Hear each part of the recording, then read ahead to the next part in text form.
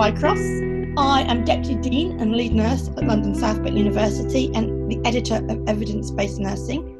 And I'm delighted to welcome Professor Linda Shields to record this podcast with me today. And we're going to be talking about the commentary she wrote for the journal, Education Needed to Enhance Inclusive, Non-Discriminatory Nursing Practice Towards Lesbian, Gay and Bisexual Parents. So Linda, before we discuss this really important research, would you like to introduce yourself? I'm Linda Shields. I'm the Professor of Rural Health at Charles Sturt University in Bathurst, New South Wales in Australia.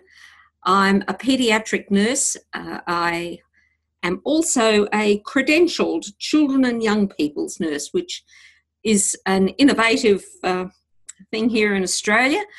I think I'm the first academic to be able to say that I've met all the requirements. So yeah, that's very impressive.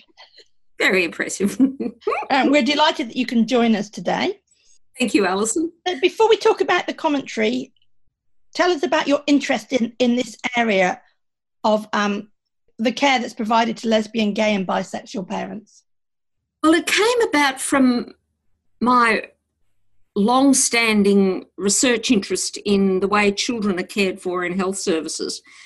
But I realised that there were vulnerable groups within the community for whom a child coming into a health service was even more difficult than for parents and families and children from the non-marginalised groups, from the mainstream groups.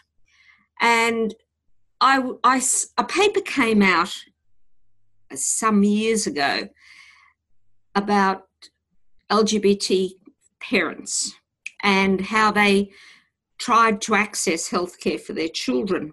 So it made me look and see, were they disadvantaged in the healthcare system because of their sexual orientation?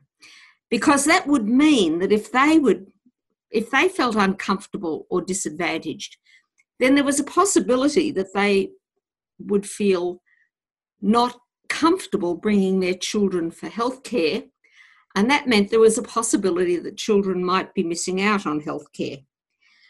So I tried to set up a series of studies to investigate this, and one arm of the study went really, really well, and the other arm was very difficult.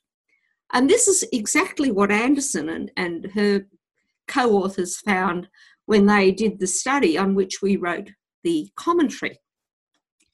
The problem is that it's very difficult to engage with people who aren't comfortable about telling anyone that their sexual orientation is different to the mainstream. That means that it's very difficult to get them to engage in research. So we did these wonderful studies about LGBT parents seeking healthcare for their children, and we got some really interesting data. But the parents that we were able to engage were all highly educated, all from professional groups, and all very capable of navigating their way around health systems for their children.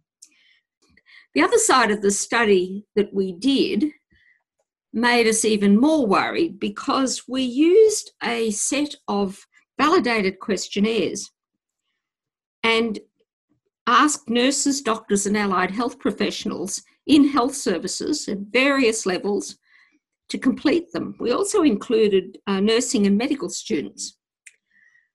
And across all those studies at various different levels of hospitals and settings, we found that the scores from these questionnaires demonstrated quite a high level of homophobia by the health professionals. Now that's really, really worrying when you think that health professionals encounter parents and children from LGBTQI groups. Does it mean that they are going to give them a lower quality healthcare encounter than children and families from the mainstream? We don't know. Unless we're able to engage with a whole range of LGBTQI families, we're really not going to get to the nub of this. And it's very worrying because it might mean, we don't know if it does, but it might mean that children are missing out on healthcare. I think I remember seeing the original paper and pausing and thinking about these parents and their children not necessarily getting the care that they needed, and perhaps being put off accessing healthcare services, which clearly isn't something we want. And I guess I'm a little bit worried about the evidence of homophobia that you've uncovered. And before we discuss the commentary you wrote, can you tell us a little bit more about that and what we could do to address it? Well, our findings fitted in very well with other studies in the area, in that if a person, or in our case, health professional, filling in the questionnaire, had a person in their own family or in their friends, amongst their friends who were LGBT, they were much more likely to be less homophobic or not be homophobic at all. Their political orientation was important, and their religious orientation. People from the right of politics and with conservative thoughts, conservative opinions, were more likely to have homophobic attitudes towards people. So our research was new in that very little had been done about health professionals across the board. And I think it's an area that really needs to continue. One of our recommendations were that people try and work out a way to develop education programs that were easily accessible for nurses, doctors, allied health staff when they encountered a LGBT family. When you drill down, you find that it's not because people really have homophobic attitudes, although some do, of course, but because they feel a little uneasy that they might say something that will offend. We imagine things like apps on phones and perhaps cards sitting on a GP's desk. So it was really good to see Anderson's research come out, a study of parents' experiences of nurses' attitudes in child health care. Again, though, they ran into exactly the same problem that we ran into. The parents they interviewed were all highly qualified, highly educated, and could navigate the intricacies of the health system. And so were much less likely to have a negative encounter in the health system because they could navigate it properly. So we already know that if professional middle-class parents are better able to access healthcare anyway, whatever their sexual orientation.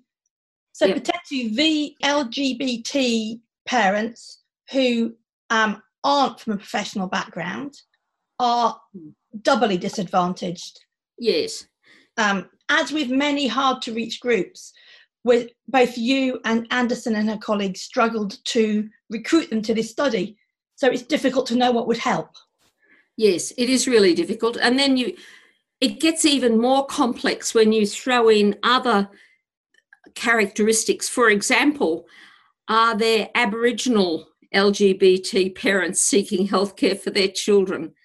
Are there refugee families? But it's really important that we try and do it because these families are so vulnerable. How we do it, I don't really know. If anyone listening to this podcast has any bright ideas, we'd love to hear from them.